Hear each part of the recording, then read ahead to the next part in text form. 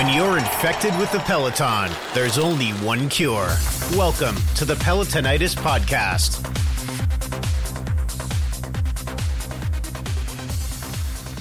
Hello, and welcome back to the Pelotonitis Podcast. After a little break, my name is Anna. And I'm Jeff. And we're back after a break. The post-Welta wrap-up vacation. Exactly. Anna gave me a vacation. I did. I figured you've been doing good work. You deserved a break. My summer break. That's right. Oy, yes. Oh, but it's fall now, huh? Yeah.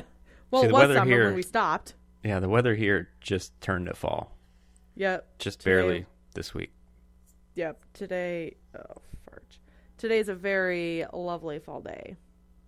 Mm-hmm. And that, I don't know. I mean, I like fall and I like the cold, but it is a little bittersweet to leave the warm weather behind. Oh, you should just live out here and you get plenty of it. I think Yeah, everybody is just ready for it to be over. You know, just For enough warm of the weather. 100 degrees, yeah. Yeah, I can see that. I don't know. I mean, this summer wasn't particularly warm here. So, I mean, it was warm, just not like super duper hot.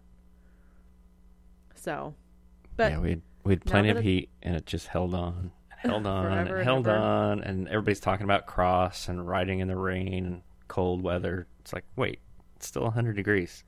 we haven't reached that point yet. Yeah, we hit 85, and it's like, oh, it's like winter now. Yes, today I went to a cross race, and it was perfect cross weather, beautifully warm. I'm sorry, cool, breezy, a little chilly. Needed a jacket, but not so cold you couldn't enjoy yourself. It was wonderful, sunny, so perfect. Anyway, that's for a different podcast where we just talk about the weather. That's for the weather podcast. Right. So, I mean, honestly, I feel like before we talk about anything, we have to talk about the fact that Andy Schleck has officially retired from cycling. To anyone's surprise, is anyone surprised? Can I say the obvious? Go ahead. He pulled the ultimate Schleck shoot. Sorry, I had That's so to. bad. That's bad. I know. I mean, did you watch any of the video of his press conference? I did. Oh I my did. God, it was like heartbreaking. Most of his press conferences are that way. I mean, after all the injuries and stuff like that, you know, he's always been an emotional guy. So That's very true. yeah, it's sad to watch. She fought through it. You know. I don't know. Yeah, it's a bit of... The thing that struck bittersweet. me watching the press conference Mm-hmm. was, you know, there's the sadness of saying I'm retiring, but there's the fact that he's only 29, and it was the frustration of not understanding why he can't get back to where he was. Frustration on whose part? Ours or his? No, and Andy's. Yeah. It's like, I can't figure out what's wrong with me. And so what struck me was that sounded a lot like when Greg LeMond retired. Yeah. You know, back then he was saying it was some mitochondrial problem that was not letting his muscles produce the energy that he had since the shotgun thing. He was trying to link those two together and figure out what was going on. But there's this frustration. It's like, I don't know what's wrong with me, but I'm not who I used to be. Right. And he was fighting through that, and I saw Andy kind of in a real similar place, just going, look, I want to continue, but I don't know what's wrong with me. And it's really, yeah, it's got to be so frustrating. It seemed different for him because he had such a... There were so many expectations on him, you know? Right. Like... It's harder to just, I don't know, be mediocre. I mean, the fact of the matter is like he was barely even finishing races. Like, how is he going to get a contract if he can't even finish a race, you know? Yeah. And that gets said a lot amongst the fans, but I think we put too much expectation on finishing races. It's like if you're coming back from an injury and you just want to test out how things are going, that might not be your ultimate goal. It's like, just do what you need to do at that race, and that's up to him and the DS to figure out how impactful not finishing is. I think us as fans see that and just draw all these big conclusions. Or I see Twitter doing that. I think we jump a little bit far on some of those, but yeah, I mean the recovery from the hip took a long time, and the knee injury just never came back 100%. I see it as being twofold. The fact that he was somebody who had so much potential, and for whatever reason, so expectations are a lot higher for him, and maybe when he doesn't reach those expectations, it's a little harder to take. Plus, he gets these injuries, and eyes are really on him to recover quickly so he can get back up to the, the top tier and like fulfill those expectations. And then so maybe he's pushing himself a little bit more than he should. So I don't know. I mean, on one hand, it's silly to say, oh, you're 29 and you're retiring, but at the same time, it's like, I don't know. What else? What's his other option, to keep going? Right. But still sort of in this recovery mode that he's been now at for years now. Yeah, tiny climber doesn't make a great super domestique, No. Yeah, right. He's not exactly one to, his skill set is not large. We'll just say that. Well, in terms of his ability is not, he's got a very limited skill set. I mean, I think so. I don't know. But I don't know. I mean, it could have. So what's your sort of impression, like maybe what his, legacy will be? Wow. In terms, or maybe like, that's so big. Like, how will be remembered? I think a kid with tons of potential that never could, put the mental side of it together. Yeah. I mean, winning the white jersey, did he do that multiple times? I think so. Yes. I think so. Yeah. So I don't know. And then you do that, and then all the expectations, and you become a team leader. And I don't know if it's the pressure or figuring out the race tactics, or I don't know. You know what? I think you're right. I think it was sort of a mental issue with him. Like, he could do the winning, but if it didn't come naturally to him, I sometimes got the impression he wasn't really sure what to do. Yeah. If he couldn't just win off of sheer strength or sheer talent. Or read the race like some riders can. Right. And I mean, maybe if he hadn't gotten injured, he might have been able to do that more. I mean, do you think his brother was a handicap? Having his brother there all the time? To him, possibly. I don't think to Frank, Andy was a handicap. I think to Andy, Frank might have been a handicap. Yeah. I agree. Frank always seemed a bit more independent. But you know what was always It's that confidence level, And I don't think Andy ever showed that hugely. No, he didn't.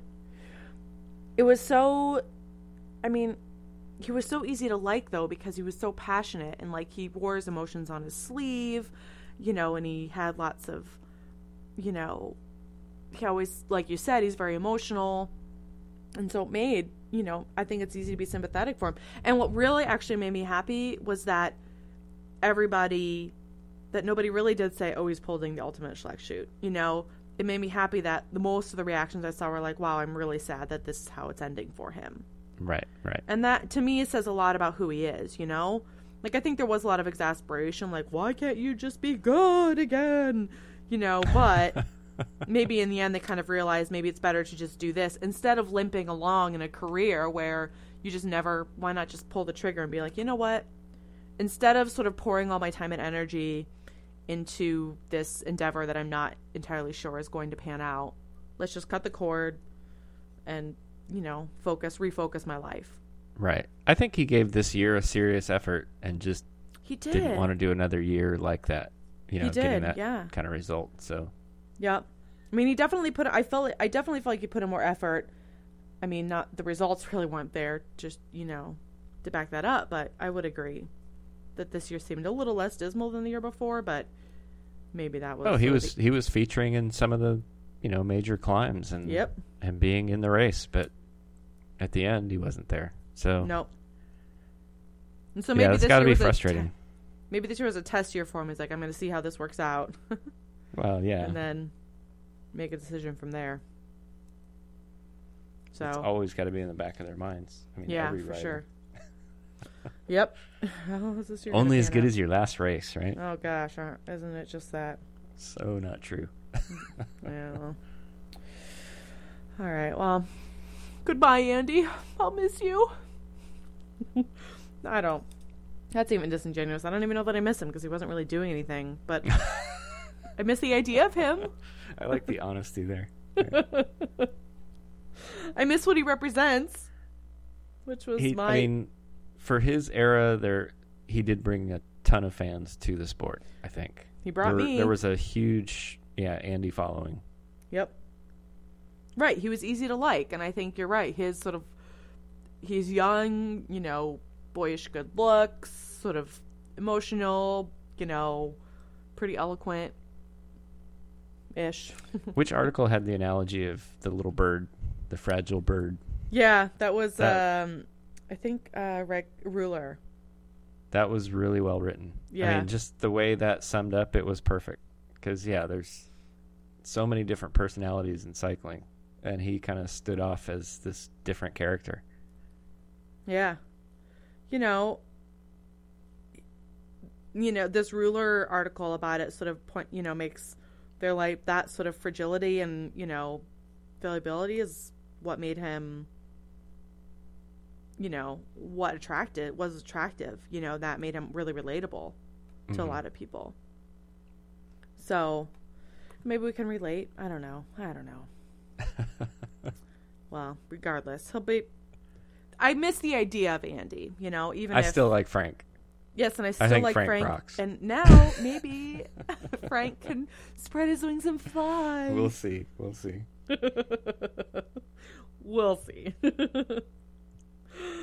All right. Moving on. What's up? He's Yeah, old what else news. Oh, don't say that. I know. I know you love him. I do. All right. So now that big piece of news is out of the way, let's just go into the racing that we've missed since we've been gone. Basically, it's Worlds and Lombardia. Those are kind of the two we're going to just focus on. Yeah. So, unfortunately, I wasn't able to watch either of these races, but they sounded very exciting. Ish. At least Worlds exciting-ish. Yeah, I had read about Worlds, but there was actually a recap of the men's road race on... Oh. I don't know. It was on my DVR yesterday. Nice. So we watched it. Yeah, it was fun because my wife didn't even know that it happened. What, So Lombardia? No, the Worlds. Oh, the Worlds? Oh, gosh, So yeah. she was watching it like it was happening that day. So she's screaming for, "Oh, go Polish guy, go Polish guy." And I'm just sitting there laughing. Going, yeah, okay. I think he wins this, honey. You're like, let's put some money on him. Or you should have asked her to bet you. Do you want to? I'll bet you. I should have. You could have gotten easy $20 off of her. But in a way, we backwardly called that win, right? Did we?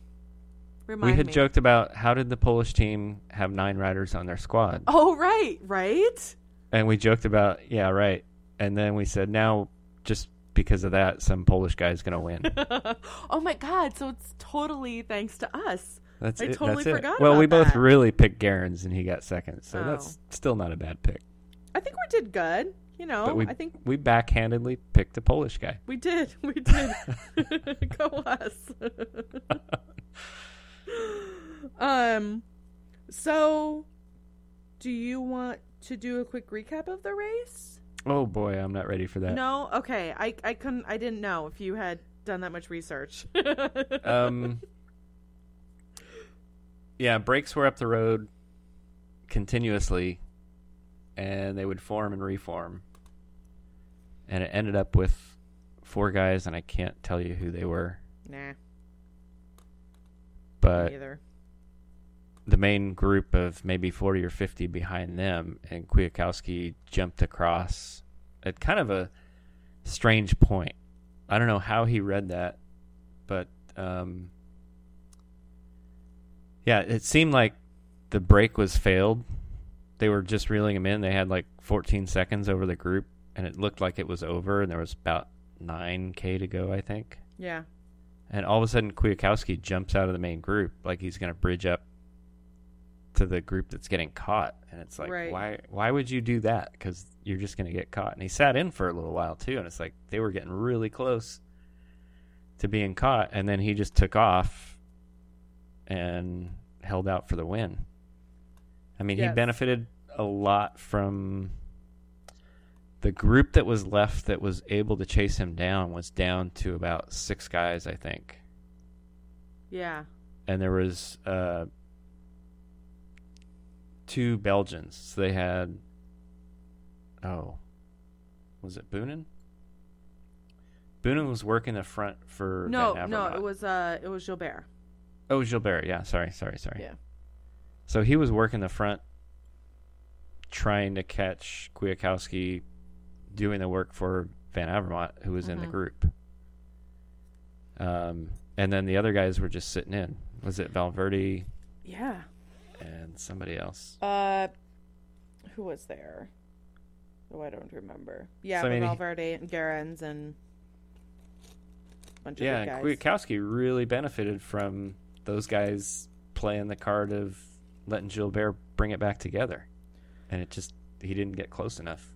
Yeah, that seemed weird that they would just put it all on Gilbert's shoulders like that. Like, I don't know. That was the numbers game. You know, he's got Yeah. Van Avermaet there, and if you help pull, then you're pulling Van Avermaet too. So Right. I guess that's true. It's that same type of thing. They were more concerned about clearly more interested in bringing Van Avermaet, or they were more concerned with bringing Van Avermaet to the finish line than they were with, maybe Kwiatkowski will stay away. right. But there was a little bit of like, let's see.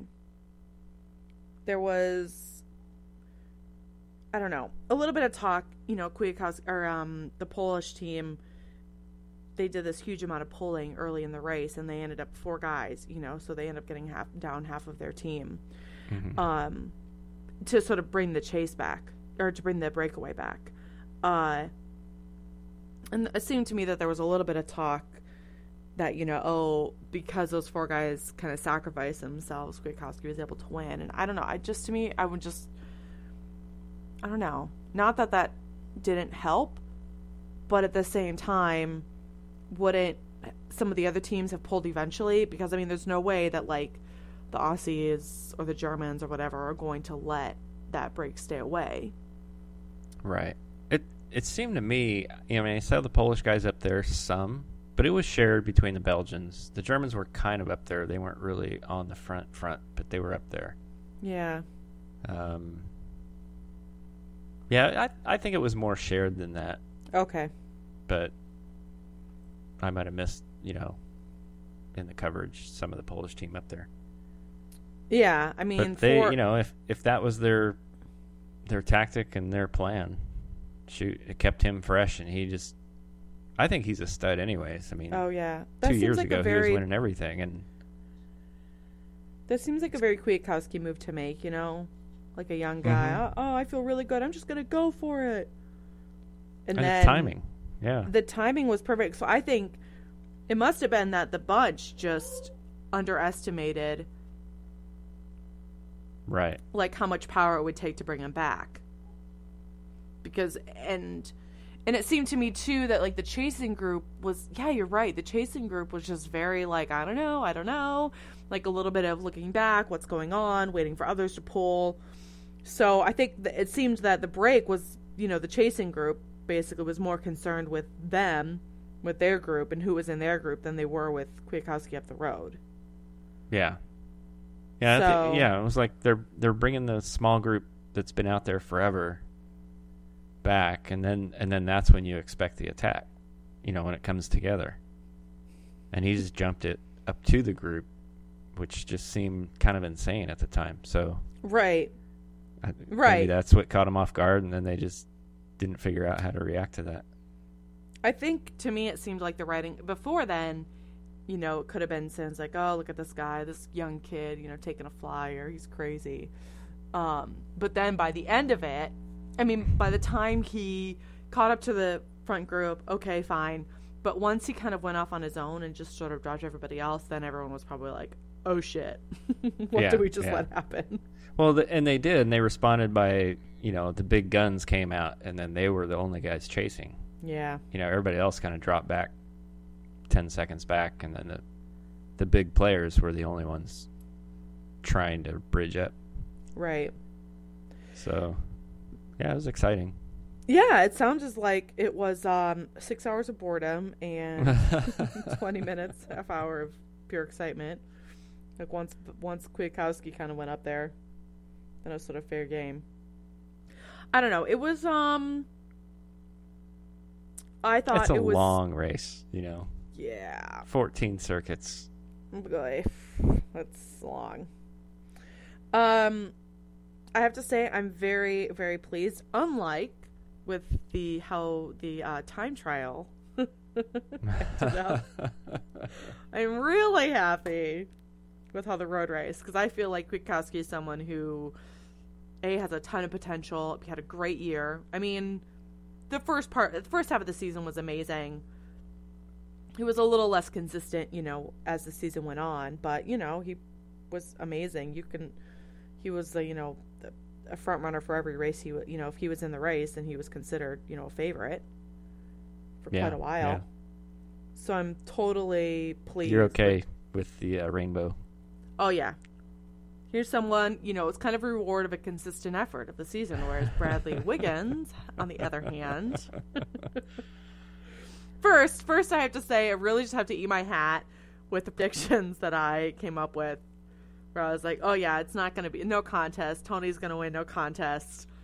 Brad, maybe he'll podium. He's done it the last 3 years in a row. So, what? Yeah. I think everybody was there. He's done it the last 3 years in a row, so it's hard not to,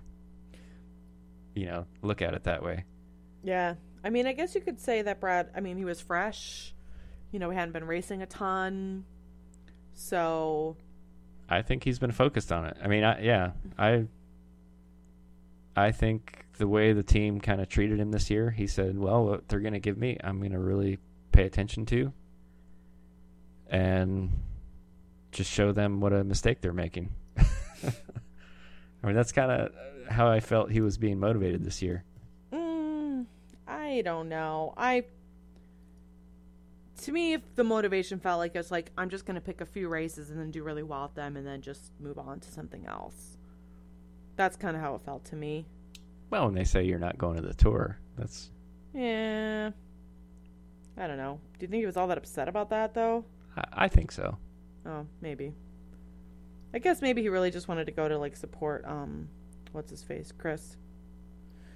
Although, he could have had a chance. Considering that Chris Right.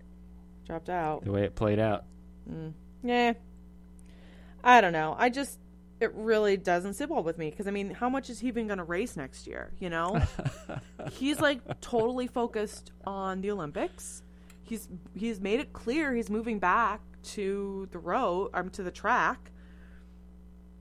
To me, it's more important than wearing rainbow next year, I think, was just proving that Tony Martin is not infallible.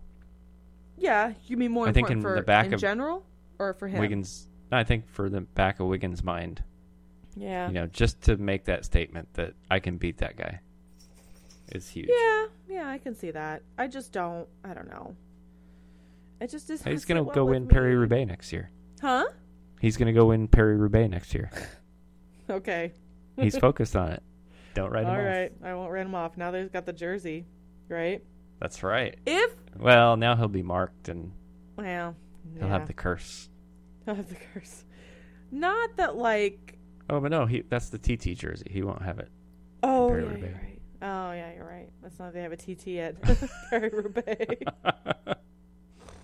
Wait, is that a new feature they're adding? Paris-Roubaix's changed, folks. It's now an individual time Fabian trial. was pissed that he wasn't winning anymore, so he insisted that they move it back to a time trial. That would be interesting. Oh, God. Man, imagine what would happen if they had the uproar if that happened. Woof. A 250K TT. Oh, God. Do you want people to dope and die? Listen, we're the idea men. That's right. Just like Oleg. We'll get there. We'll get there. So I feel like something we do have to talk about a little bit, since I don't know, normally I wouldn't. It's always, anyway, the women's race stirred up quite a bit of controversy. We don't generally talk about women's races, not because I'm not interested in women's races. It's just that I don't know enough about it to speak to it with authority. I mean, not we're that bad enough at just following the men. So right, and right, because I'm too busy following the men. And on that note, I barely have time to keep up with the men's race. That's racing. what I mean. So, but there was a bit of, even immediately after the race ended, this idea that the women's race was boring, and therefore the women had squandered their opportunity to impress everybody with how exciting women's races is, being shown live on TV. So shame on you, women, and now you don't deserve to have any live television ever because this race was so boring. And I mean, I'm not the first person to rant about this, and I'm not the last, but I just feel like it is my duty to register my displeasure with that line of thought. Agreed. Good? Agreed. Well, yeah. I mean, my point would be, was it Adam Tan? Andy. Andy Tan? Mm-hmm. Wrote this, the original article that stirred up that point of view. But and I would say he does not speak for all men, please. Well, thank you. Yeah. I mean, if you listen to the Women's Cycling Podcast, unofficial, unsanctioned Women's Cycling Podcast, Dan goes on a very lengthy rant about how he does not represent them. Yeah, definitely. Him. Well, but I will say that even before Andy came out with that article, I was seeing that on Twitter from some other people that I follow. They were that same line of thought. You're going to see that after every race. And it was a woman who was saying it. So, right. This idea that, like, the women... And not even... They weren't even just saying, oh, the women's race is boring. It was... The women's race was boring. Therefore, they squandered a chance. They needed to make this super exciting to convince everyone that it's a worthy investment, blah, blah, blah. It's the Worlds. Right. So back up to Tour de France with La Course, right? Yeah. That, I think, would fit better as being seen as an opportunity, right? It's a big showcase. The men are finishing. The crowd's there. The women are having this race also the same day with the same crowd. And it was a huge event. And, there was a lot of discussion when that was being planned. But I think if we're going to call something an opportunity to be squandered or taken advantage of, that fits more than the Worlds. The Worlds is going to happens every year. Either way, right. Yeah. And it generally gets more publicity than any other race that, women do. Sure. So maybe that's what they're pointing at. But come on. To me, every fan cannot be excited by every single race. Oh my There's going God. to be people that find the story within any race that's thrilling, and there's people that are going to find what some people think was a great race to be, it was okay. That's exactly what that's the whole time. I was just like, wait a minute. We don't demand of the men that they, make a race extra exciting because we, the viewers, deserve to see that, whatever that silly thing is. I mean, I watch a lot of men's racing, and it is fucking boring. Right? That's how it always is. Every stage of the tour, you don't have to tune in right with live video. You wait for the last hour of coverage and then you start watching, or you wait until like the climbs start and then you start watching. 9 times out of 10, you're not going to miss a single thing. But sometimes there is that event that happens early in the race that shapes how the rest of it plays out. Yes, absolutely. There are times when early races, they do make something happens early on, or the excitement is in the early bits, whatever. Like the women's worlds, there was a huge crash that shaped who was going to be there in the finale. So right, and a lot of teams were decimated. I think a lot of the criticism that I read really centered on this idea that the commentators and people who are saying these negative things weren't looking at the big picture. Like all they're not looking at like what caused this. They're not even trying to understand why the race was one that was raced the way it was. Mm-hmm. All they're looking at is just sort of the finished product and being like, well, that was boring. Like, well, let's think about why maybe it was kind of boring. There was a huge crash that took out a large number of women.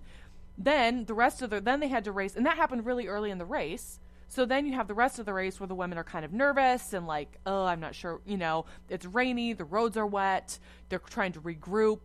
Maybe they're a little bit more anxious, so they're not riding as fast or they're not taking as many risks. Like, I don't know. I think those commentators must have had a lot of money on Marianne Vos. They're all betting, and come on. It's like we would have had money on Tony Martin. They were right, exactly disappointed. Right, exactly. They're like, they did it wrong.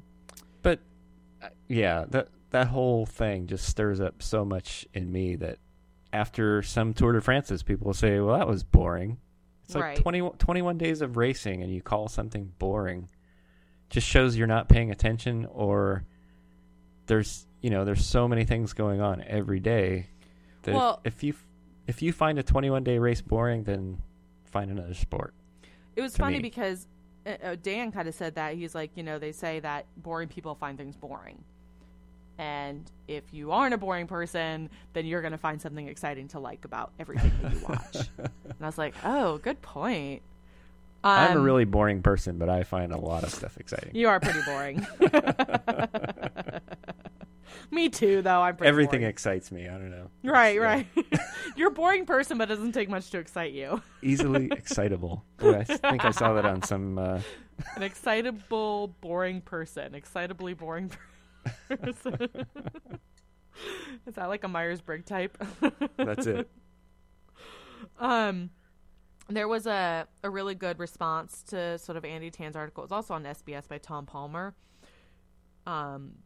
He said one of his comments was, it's not, a gendered phenomenon either. The same thing happens in a men's race, like this idea that the exponential acceleration and cadence of action in the final throws is a feature of championship road races. It happens to the men's race too. It's illogical to expect women to race in such a way that pleases the male-dominant establishment instead of riding the way the individual rider believes gives them or their team the best chance of winning a world championship. And that's really what it comes down to. All these women care about is winning. They don't care about doing whatever, playing like prancing monkeys for the cameras. It's a race. Yeah, exactly. Anyway. There's one object. Win the race. Right. So, I mean... how many Paris-Roubaix turn out to have 6 guys coming into the velodrome to sprint it out? That would, we'd say, oh, that's the ultimate excitement of a Paris-Roubaix. You've got this hugely long race. Attrition happens. People are, caught out. But we want that final group of people. But when Cancellara goes on a break 40K out and holds everybody off, is that boring? Yep. I mean, to some people, yeah, it is. But to me.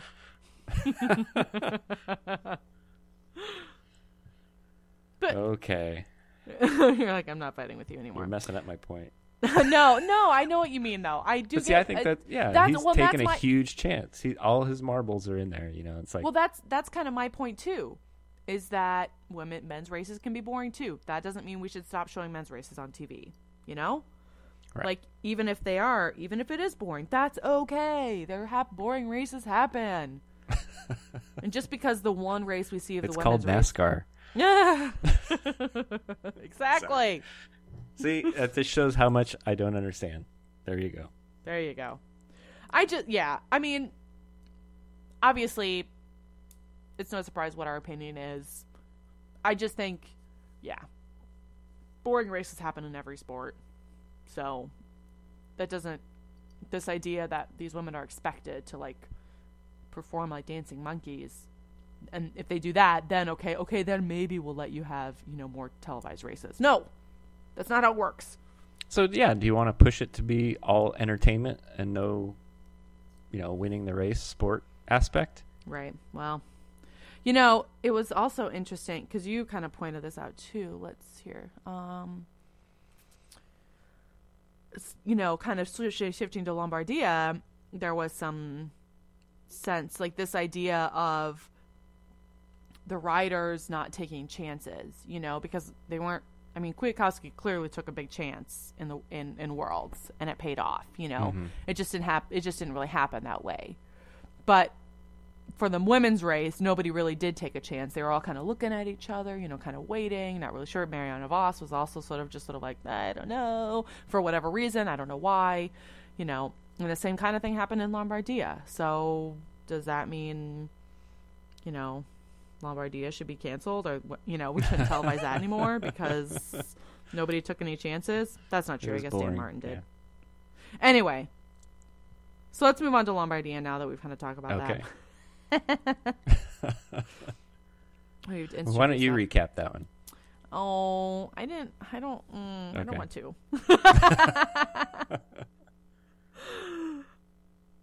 I'm not. No, you do it. I don't want to. Oh, I don't even. Nothing? Okay, we're both really terrible. I got nothing. Well, it was a big group coming to the finale. Everybody was together. Yes. As far as the favorites go. It was a final group. Right. All the favorites were kind of in this final group. How many people were in it, would you say? Like, I'd say 10? 15. 10, yeah, 10 to 15. It wasn't that big. Right. But it was the select group coming in the final kilometers. And they were marking each other. Yep. Kind of everybody's looking. Yep. And it's that track race thing. You're watching. Who's going to jump first? And the finish is getting closer and closer and closer. And Dan Martin was sitting way in the back of that group. And I don't know if he was the only one to notice it, but I call it the magic downhill. With 500 meters to go or so and one final turn. Everybody, they're not racing hard and the road's going downhill, so he takes the opportunity to just come from the back and just go flying past everybody. Yeah. Just boom. I mean, it's a long way out, but he had a lot more speed than anybody else, and I think they just realized, oh, we just missed that, And then the nerves of watching Dan Martin go into a final turn. Was really it's like scary. The last two times he'd done that, he'd crashed out. Yeah, and so I think the commentator even said he was kind of taking it carefully. Yep. But that was exciting. To me, it seemed. I just wonder if like that final group, because it seemed like Valverde for like half a second was like, I'm gonna chase. Meh. I don't know. And I wonder if maybe they just. But then all of a sudden, Valverde was like, oh shit, I'm gonna sprint. So I'm wondering if maybe they underestimated how much, or they overestimated how much was left. No, right. under. Right. They thought they're like, oh, there's no way. We only have a little bit left. There's no way we can catch him. But there was that bend, and then there's the finishing straight.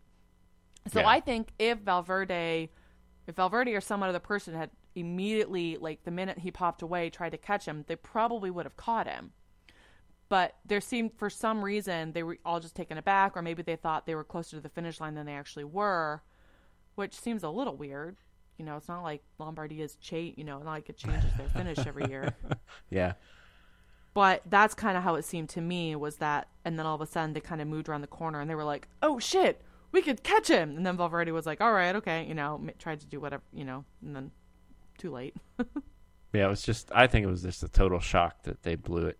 All of them were just marking each other, looking across the road. They were pretty spread out. They weren't going slow, but they weren't. Right. It was, that sort of like cat and mouse. Yeah. Right, yeah. That sort of like, waiting to see what other people do type of situation. But it was interesting to me because, it was like they didn't expect anybody to try that. And I'm just like, well, obviously someone's going to try that if they're not convinced they're going to win in a sprint, because that's basically what it was kind of coming down to. If Martin had done that. Well, I think on a flat road, it's more of an even match. If somebody comes by, it's like, oh, I can match that. But I think he might have been the only one that paid attention to a downhill little section. Or he just happened to be like, because if he had been at the front of the group trying to pick up that speed, they wouldn't have let him get away. They would just pulled everybody with him. Right. So I think he just happened to be at the right place at the right time. He was like, oh, he was at the back of that group when they kind of got to that tiny little downhill, bit. And he was like, I'm going to use this as a launching pad. Right. And he was kind of able to do it because he was in the back and nobody was really paying attention to him. So I think it was just very, very smart. And an article mentioned, one of the articles I read about it was kind of like, if he had made that move earlier, like if he had tried to like, okay, there's no way I can win in a sprint, so I'm just going to go now. If he had tried to do it earlier, there's no way he would have, made it. Right, because the whole prediction was the move would be made on the final climb, or it would come down to a sprint. Right, exactly. And so everybody projected that he would be the guy that would go on the final climb. I guess something happened and he wasn't able to. I think he got boxed in. Right. And honestly, like, I'm a little bit surprised. Oh, that's right. Valverde, it was really narrow, huh? And tons of people. Uh-huh. I was a little surprised that Valverde didn't try something similar, because he's not a sprinter. True. Like Gilbert maybe could have, he's not bad at that. Who else was there? Gerrans? No. I don't remember. Now, because Lombardia and like the worlds are like meshing together and like, blending together in my mind. So I can't remember, but I don't remember either. But yeah, you would think Valverde's tactic would be the final climb. So maybe he just also was in a bad place where he's like, I can't attack now because there's no way that I'm going to get away. And I think also like, instead the last race of the year, these guys are so tired that I think that still factors in. I mean, Valverde's been racing hard since through the tour, through every race since the tour. He's been there. He's been trying so battling hard. And battling. And yeah. I do feel a little bad that he gets an A for effort. Nothing ever came of it. Right? He doesn't even get like, wait, is he at the top? Who's at the world championship, or who's like the UCI? Oh, the points racer? Leader? I really don't know. Yeah, is it him or Rodriguez? Someone Spanish. My guess would be him. Anyway. But yeah. It could be. He had a better year than Rodriguez. Anyway, I do feel kind of bad for him that win was just a little bit. But he's not elusive. Retiring, so that's good. No. He's gonna give it again next year. He's not giving up. Yeah. No matter how much we wish. Yeah. Right. No, right. You know what? I'm starting to Let's appreciate keep Andy him because and get rid of Valverde. Right. I know, right? I'm starting to appreciate him, though. He's kind of becoming seems a little bit sort of like, I don't know, the Vinokurov. He is the Energizer Bunny. What? He is the Energizer Bunny of racing this year. Well, doesn't he? I mean, isn't he a little bit like Vinokurov? Like, I don't know, just kind of injecting excitement into the race and doing crazy shit and. Yeah, somewhat. Somewhat, but as a team leader, it's usually a pretty focused team effort, for him. Yeah. Yeah, that's true. I think he's less of a right. That's true. individual crazy attacker. That right. Yeah. Like Vinokurov is more like a lone assassin type, and right. Vinokurov's a little bit more organized. He's got the attack. posse. Yeah. He's more mafia. Right. The whole family's behind him. Oh God, not surprising. Anyway, so it was just like the excitement on Dan's face when he realized that he had won was just It worked. It did. I just wanted to want to hug him and squeeze him and I'm still upright. Yeah. He's like, what? That was the excitement, yeah. Right? Nobody threw anything at me. Piano didn't fall out of the sky. I didn't hit an anvil. No. Yeah, you just gotta have one good race, a year, honestly. Yeah, and with being so close so many times this year, Yep. I think that was just a great way to finish out the year. And especially it felt really good, Yeah. Especially since last year was pretty good, and then this year was a little bit more like so close, bridesmaid more than anything, Yeah. I think it was very satisfying on that front as well. To see him win. Yeah, I gotta say both of those races really exciting finishes, even if the rest of it was a little bit boring, but exciting finishes and both really deserving winners. Like really happy with how both of those races ended. The only thing I want to say about Beijing, the only two interesting things was basically that Gilbert won the overall. Okay. That was surprising, yeah. Yes. And Tyler Farah won a stage. So there you go.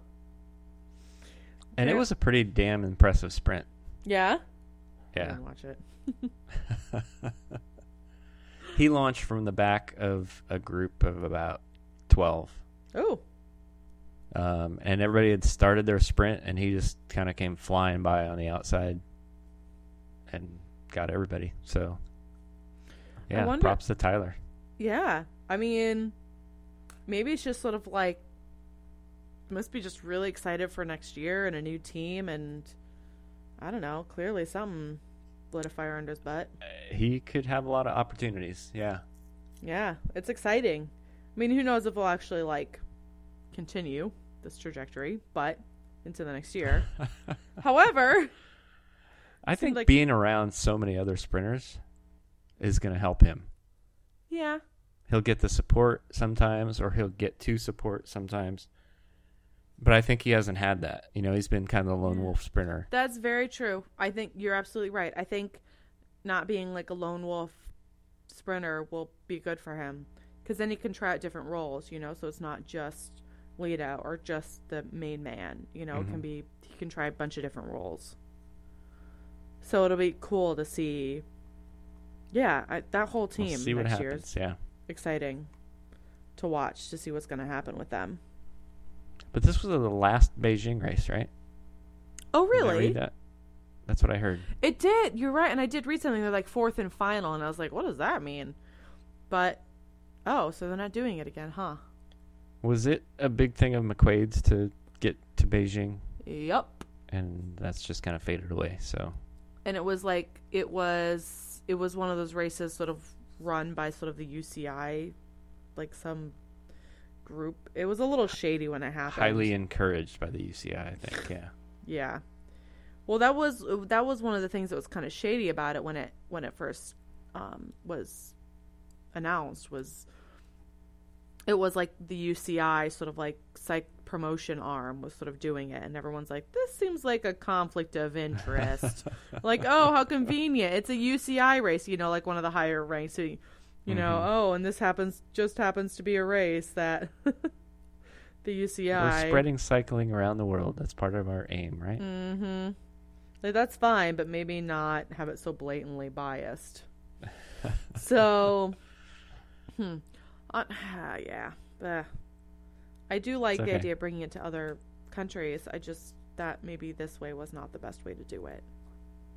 Right. Anyway. It was a little forced. When the interest is there and the population is into it, that's one thing. But when it's, hey, we have to do this. Yep. It felt forced. You're from absolutely up above. Right. Yeah. But it seems, recently, even a lot of seasons sort of finish out in Asia now.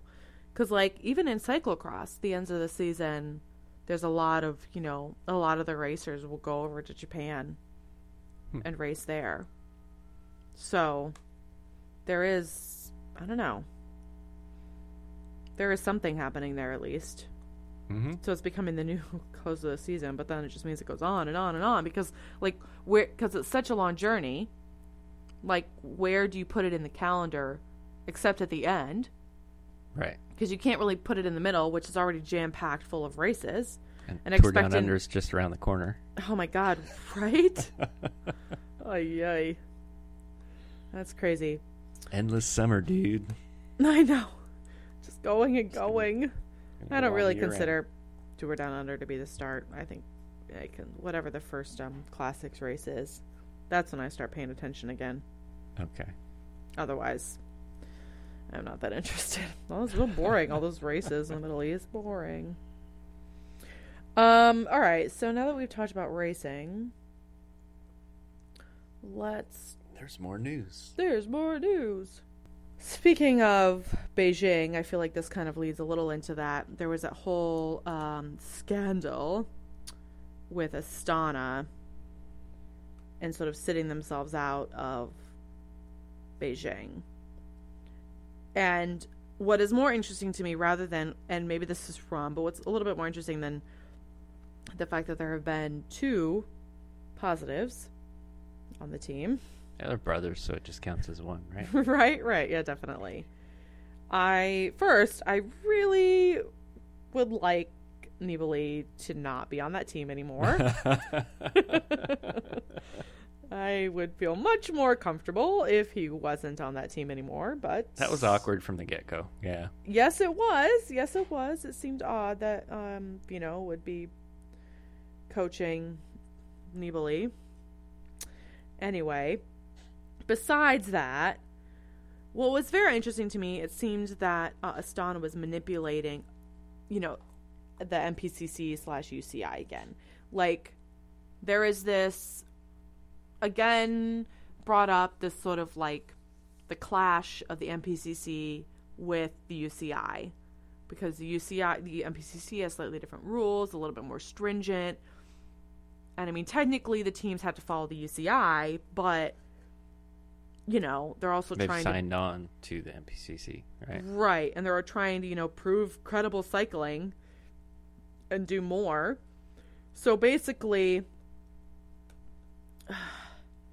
if you have 2 positives, you're supposed to sit the next race out.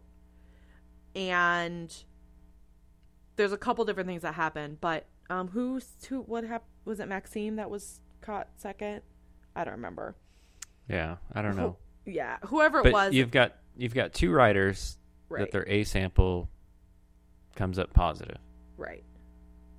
So your choice when you have an A sample positive is to say, okay, I'm positive, or you can reject it and say, I want you to test the B sample. It's basically like asking for an appeal in a court. Well, because you've got really. A B sample there, and you're going to force them to confirm it with the B, or you can just say, yeah, right, give me my lumps. And the timing of that, I think the way this plays in, it's kind of like a legal move or a foul in the final minutes of a basketball game. It's one of those. It's kind of ticky-tacky little thing that, if we say we're guilty with A sample, we can take our lumps now and we'll get to ride Tour Down Under. And if we contest it and keep riding now, we might miss Tour Down Under. So that's kind of what happened with whoever was popped second. Right. They had originally said, I want the B sample tested. And then I think the team said, well, if we just, plead guilty now. We'll get the sentence handed down quicker, and then we'll be back racing quicker, rather than finish out some of these last races of the year while the B sample is getting done. Like, basically what happened was, let's see, who was the first one? Shit, I missed Maxime. I can't remember. Okay. So Maxime was popped kind of right before, like, Lombardia and Worlds and all that. And so with him, he contested and said, you know, test might be a sample. So technically he's not, you know, guilty of anything yet. You know, he's technically not and can still ride. Yeah. Right, he can still ride. So by doing that, that meant they could ride Lombardia and Worlds. Well, because, you know, that takes forever. That period of time takes forever. So they could still, you know, legally, even with UCI and the MPCC, sort of ride and be okay. But then when Valentin got popped, they decided not to contest it, which is going back to what you said, was that you have to take like an 8-day break in competition or something from the start of the next World Tour race. So that meant that they were able to sit out Tour of Beijing, but then still technically be eligible as a team under MPCC rules to ride in Tour Down Under, which is probably considered a more important race than Beijing. Yeah. So there was a bit of speculation. Did they sort of, because Valentin copped to it and he's like, yeah, you don't need to test it, I'm guilty. So that means their ban, you know, in quotes, from the NBC starts right then, as opposed to whenever it is that B sample is tested and blah, blah, you know. Is that where the difference is between the MPCC and the UCI? Yeah. Okay. So basically, they voluntarily sat out the race, which is technically against the rules for the UCI, because because it's a World Tour race, they are required to race it because they're a World Tour team. They have a World Tour license. Okay. And so because of that, they can be fined from the UCI. But even that has a little bit of like a little bit of conspiracy going with it too, because if they look at it and decide to fine them, that would go against, because what they did, the decision they took earlier with AG2R, they had somebody popped, or I guess one or two people, and they took out a break. They sat out. Let's see, what race was it? They sat out. I don't know some other race. Dauphiné. So they voluntarily sat out the Dauphiné. And the UCI, technically they should have been fined, but the UCI looked at it and they're like, no, we won't fine you. So if it could be construed a little bit of conspiracy, because if they decide to fine Astana for sitting out that race, but not AG2R, the fact that they're fining them for a race that's basically owned and managed by the UCI, fining a team for that, it could be construed as a little suspicious. You make these rules and then you try and understand how they're going to play out, but then when they actually play out and people, you know, play their best advantage within the rules, I think what they need to do is look at this and say, okay, the next time this happens, this is how we're going to come down. We're going to treat every case from here on out this way. Mm-hmm. It's not skirting the rule, but it's making the best out of what's happening. But I think it overshadows the bigger thing of, hey, you've got two positives. Come on. So there's a lot of stuff at play here.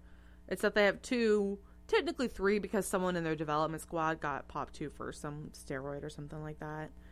Yeah. There's that. Plus, it sounds like they sort of manipulated the rules a little bit so they could race the races they wanted to race and skip the ones they didn't want to race. Plus, UCI, are they going to enforce this rule or not? Whatever. Like the fine. It's dirty. I mean, you feel dirty about it. It's kind of, it's not pretty. You don't want to, The fact that there's this, And the fact that they're brothers makes it a little easier to swallow because you're like, oh, okay, they're brothers. That's, slightly better, as it were, than if it was just two random people. Yeah. I don't know. Because then you can say, oh, it's a family thing. They were colluding to dope. It wasn't the team. But if it's two separate people, aren't related on the team that both get popped, then it's like, Astana, what's wrong with you? Then you could maybe look a little deeper. But apparently the UCI is looking at the World Tour license, so that's going to be in jeopardy now. The World Tour license could be in jeopardy. So they could not get renewed. It might not get renewed for next year, if the UCI decides. Well, it's the UCI Licensing Commission, which is technically independent, but... And you've got the tour winner on your team, so that makes it a little tougher. Yep. I wonder if Nibali will decide to move. Don't know. Who knows? Is the money out there? Anyway. That's the tough part right now. Yeah, right? But he's the fucking tour winner. He can move somewhere else if he wants to. Yeah, there's one guy with money. Yeah, Oleg will take him. He totally would too. He would. Oh, God. Yes, I want everybody. I want all of them. Like you said, he's building a super team. Oh, boy. Speaking of Oleg. His latest idea was basically bribe the top 4 riders into riding all 3 Grand Tours. I don't know. But it's not even like, hey, we'll give $1 million to each of you. It's like, you'll split $1 million amongst the 4 of you. So for riding all 3 races, everyone would get, $250,000. It's not a bribe. It's an encouragement. It's a carrot. Yeah, I don't know. First of all, I don't think it's possible to ride all 3 tours at once in 1 year. And I think to encourage that is to encourage doping. That's basically how I feel about that. Okay. Yeah. It would be tough to be competitive in all 3. Yes, it would. For sure. Basically, a lot of what I've heard is that if that was to be possible, both the Giro and the Vuelta would have to be a lot easier. And I think that is... And then we're going to call them boring. Exactly. I mean, they're not going to watch. And then it just sort of solidifies the tour as like, the biggest race and blah, blah. And I mean, fine, it's a great race and I love it, but the Giro and the Vuelta are also just as exciting, sometimes even more exciting. Now, part of the story, people were talking about the Giro Tour double, right? Is that different than the offer to pay these guys to do all 3? I might have missed that or mixed the 2 together. I don't remember. Because I saw bits of both of those. Crap, no, I don't remember. But I think in the long run, it's okay. I think in the long run, Oleg's going to save cycling. We're going to look back 10 years from now and say, man, that guy was a genius. He was the showman that, made stuff happen. The Barnum and Bailey of cycling. Oh, God.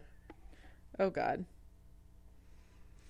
yeah. I mean, you're right. I guess it was a Giro Tour double. So, like, winning both of them, or...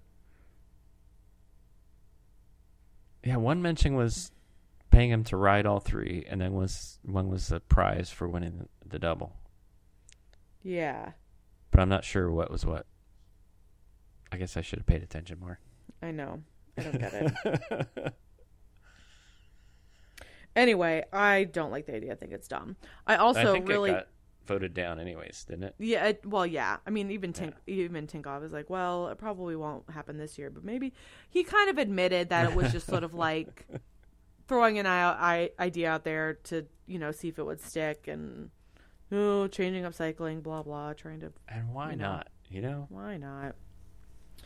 It's just, I don't know. I don't like the idea of making the other 2 races easier, Because even was like, yeah, they should do it. But I'm like, yeah, you should make the other two easier. But I'm like, yeah, like you don't already have, a stake in ASO where you want the tour to do best. You're not unbiased. So I think it's just, whatever. I think it's a dumb idea and I don't like craziness. it. Craziness, Mainly, I tell you. Crazy. And I don't just like the idea of having somebody there just like throw out ideas and crazy things and maybe one day some of them sticks and it changes cycling. That's great. But this particular idea, no. I think it just encourages doping. So, and I think it's more interesting when you have a different mix of players at every race. It gives different people a chance to win, different people a chance to sign. If it's the same 4 stars at every race, then that's not as exciting. And as we learned this year, anything can happen in any race. Right? You had all 4 stars at the tour, and then 3 of them dropped out. And then the bigger story was who wasn't there. Quintana exactly. wasn't there, and then the Vuelta ended happened, up being what the tour wasn't. But not really, because, not everyone was at the top form. Anyway, whatever. But yeah, it just made me think of an old movie from my childhood. If you ever saw the movie Night Shift, Henry Winkler. Did you ever see that? No, I didn't. No. Only the old people in our listenership might recall. Because it was a really minor movie. It was pretty dumb. But I think I worked at the movie theater when it was there, so I had to watch it. Henry Winkler worked at a mortuary on the night shift. So there was nothing going on. I think he was like married into the family that owned the business or something. Right. So he had to do this job, and it was just boring as hell, and he just kind of sat through it and didn't do anything. It was really boring. And then along comes some cousin or somebody, but it was Michael Keaton was the character that was forced to help him out as a favor to somebody or something. Right. Give this guy a job. Well, he can help this guy with the night shift at the mortuary. But he was just a nut, and he would, back in the day, he'd carry a tape recorder around with him. And I just got ideas coming at me all the time. I just got to take them down. I'm an ideas man. I'm an idea man, Chuck. And the movie plays out. I think they turn the mortuary into a nightclub and have like this big disco, and they make all this money and everything, get in all kinds of trouble. But yeah, that was one of his crazy ideas of how to make his nights more interesting. And Oleg's gonna do that. And Oleg is the guy. I think my favorite one was, what was it? Like, yeah, we'll feed tuna fish, mayonnaise, and we'll have instant tuna salad. Like in that little clip you showed, it's like, way to use, what was it? Way to have reduced paper waste? Make paper edible. That's it. So sorry for that sidetrack, but yeah, that's Oleg to me. Yeah, you're not wrong. He's so you're right. Maybe one of them will stick, and one of them might stick. And 20 years from now, we'll say, "Wow, this really changed everything." Look at this guy. Okay, last thing, just quickly, a couple of transfers that I want to talk about. Okay, Nicholas Roche is moving to Sky. Yes, which seems weird. Sky has made some big changes this year. Yes, they have. I don't know. Seems... I guess now that Bosenhagen is gone, they need another guy who has a lot of potential who doesn't go anywhere. And everybody, yells and whines about it. So I guess Roche is that guy. Why are you wasting your time and talent at Sky? Wow. Yeah? Well, I think the big talk last year was how much focus they were going to give the classics that they hadn't in the past. And they did. And they did. And I don't know if we'd look back at the season or they would look back at their season and say that backfired. No, it didn't. It wasn't like instant success, but it definitely, I think Did it take away from their Grand Tour performance though? No. Because it seemed like prior to that, everything was focused on Grand Tour. That's because that's what Bradley Wiggins needed. And in my opinion, British Cycling and Sky was laser focused on winning the Tour. And it worked. And it did. So that's what they did. once But then they said we're going to diversify, and I think they realized maybe that's going to suffer in the Grand Tours. I don't know, because I mean, basically all it comes down to is that it's not like Chris Froome was riding the classics, because he's not. So you're only as good as your best rider. And this year, luck was not on Chris's side. So I don't know if it would it have made a difference. Maybe if Sky hadn't done any. You know, it's the same thing like when Wiggins was riding the Tour. If he had crashed out in the Tour, what would have happened? You know, would Sky have won? Would they have somebody else? Right. No. Because they had all their eggs in that basket. And that's, you know, that's still kind of their thing. The main difference... Froome chasing him up the hills. They would have had Froome Oh, well, year. they're right. There was Froome. But they don't have a backup anymore for Froome. Like, because Wiggins is, you know, they've decided they don't tell want to... Brad to stay home. Exactly. So... I guess my point was the transfers and changes they've made seem to be focusing more on the earlier races than the Grand Tours. And that kind of surprised me. I thought they would beef up Grand Tour potential, which Roche does, but not the other guys that I see moving there. Yeah, but I mean, their squad was so Grand Tour heavy. Even if they do spend a couple years just bringing on maybe more like classics or early season, you know, 1 week riders, they're still going to have a pretty GT heavy team because they were so, that's basically all they had for the year that Brad won. You know, so I think it may seem like they're loading heavy on that front, but I don't know. I'm not. I think Roche has huge potential for a few more years, and I think it'll be exciting to see what he does there. Yep, I agree with you. I've become a bigger and bigger fan every year of his. No, yeah, I'm definitely rooting for him. I am not entirely convinced that Sky is the place where he can do that, but I'll be interested to see what he's able, like what they let him do. Yeah. While he's there. So, could be great for him. But I think you're right. He's only got a couple more years before. Yeah. So, I think this will be his last big move before he gets to potential washed out era.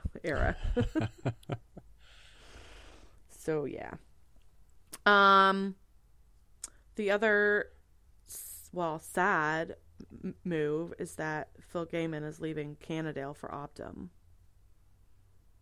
So I think Phil was kind of a casualty in that Cannondale Garmin merger.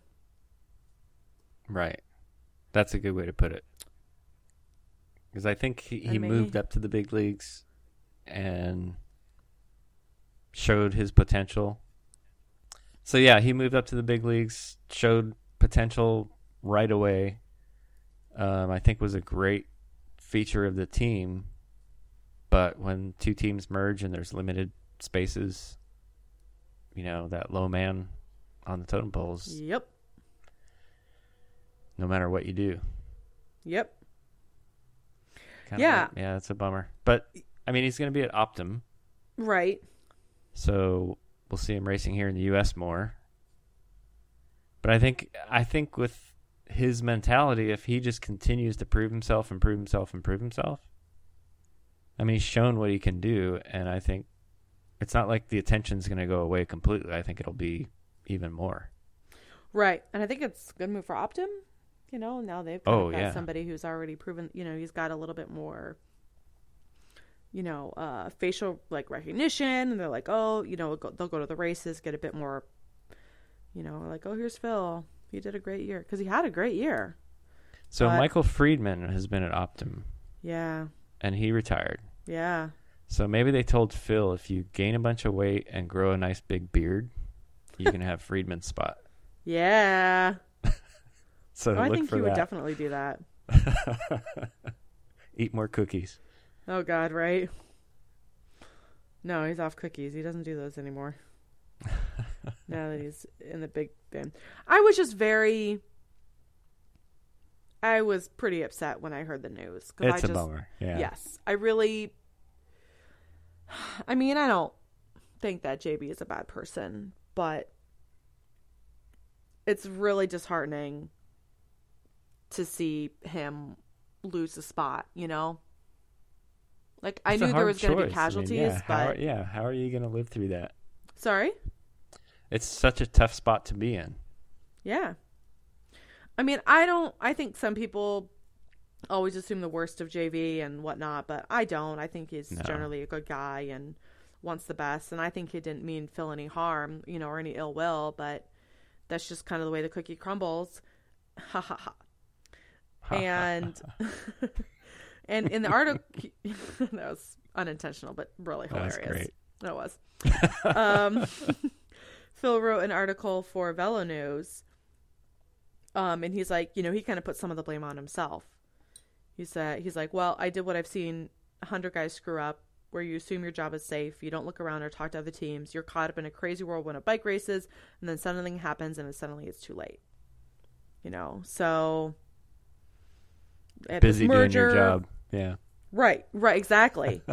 So, I mean, you got to do your job, and you also got to network. You know, you got to keep your nose, you know, you got to keep your ear to the ground. And I think, you know, he's like, oh, I made it to the big leagues, I reached my goal, and didn't even think about the fact that he might not have, you know, if that what happens. Like, he didn't have enough time to make connections at any of the other teams or build relationships with enough people to be like, oh, I'm leaving. You know, do you have a spot for me somewhere else? I think that's a hugely humble way for him to take this.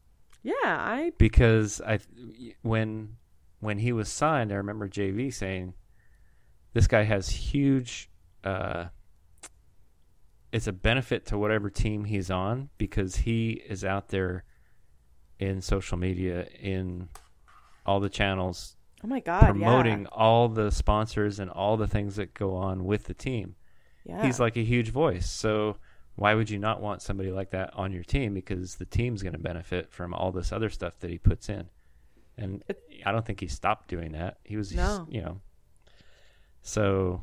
I mean, he's got. I think for him to say, well, I just didn't do enough, I think he was doing way beyond. I think he maybe meant more in the sense of like maybe networking and building, you know, meaningful relationships with other teams, or I don't know. And right. In that how much opportunity in your first year. Yeah. Right, exactly. But you're right. Like, you got to, I don't know. Like you said, he was busy doing his job. Right. And so if you're busy, you know, just figuring out how to be in the European peloton and be on this big team, and you're trying to figure that shit out, like, you know, you only have time for so much. So I think it's not a mistake on his part, but no, because he did everything that he was supposed to. It just, I don't know. Yeah. I don't know. For some reason, the Garmin Cannondale merger just does not sit well with me. I'm not a huge fan of it, but, you know, it is what it is. It is what it is. Yeah. And yeah, I don't know what else. I don't know. I can't quite put my finger on it yet why I don't really like it, but maybe it's just because guys like Phil get the boot because of it. Well, that hurts, but I can't even wrap my head around the whole thing. I mean, it's going to take 2 or 3 races for me to understand what's going on. What does that even mean? Yeah.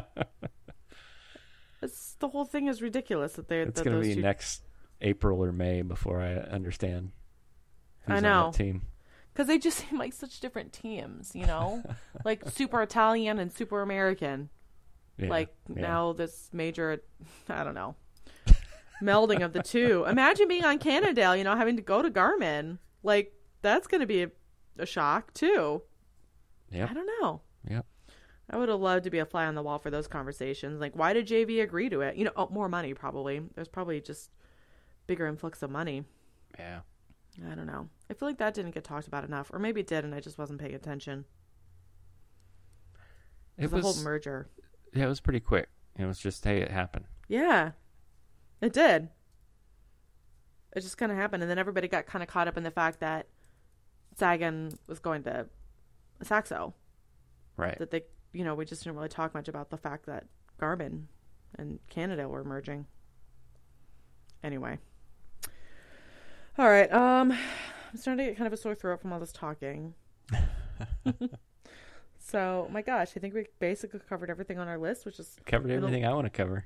Yeah, it was a little long, a little longer than normal, but I think that's okay because we took like 3 weeks off. We had so much to cover.